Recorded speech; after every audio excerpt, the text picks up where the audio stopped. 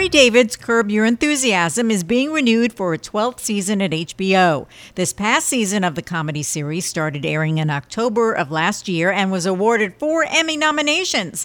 Larry David said playing the role of Larry David has been the greatest honor of his life. The cast also includes Jeff Garlin, J.B. Smoove, and Vince Vaughn.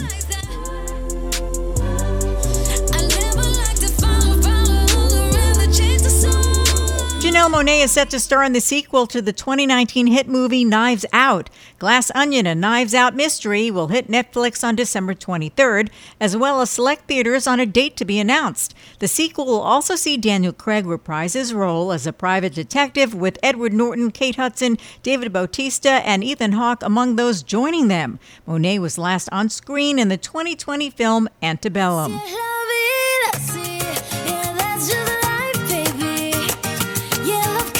Camila Cabello and composer Hans Zimmer are teaming up on a new song for Frozen Planet 2.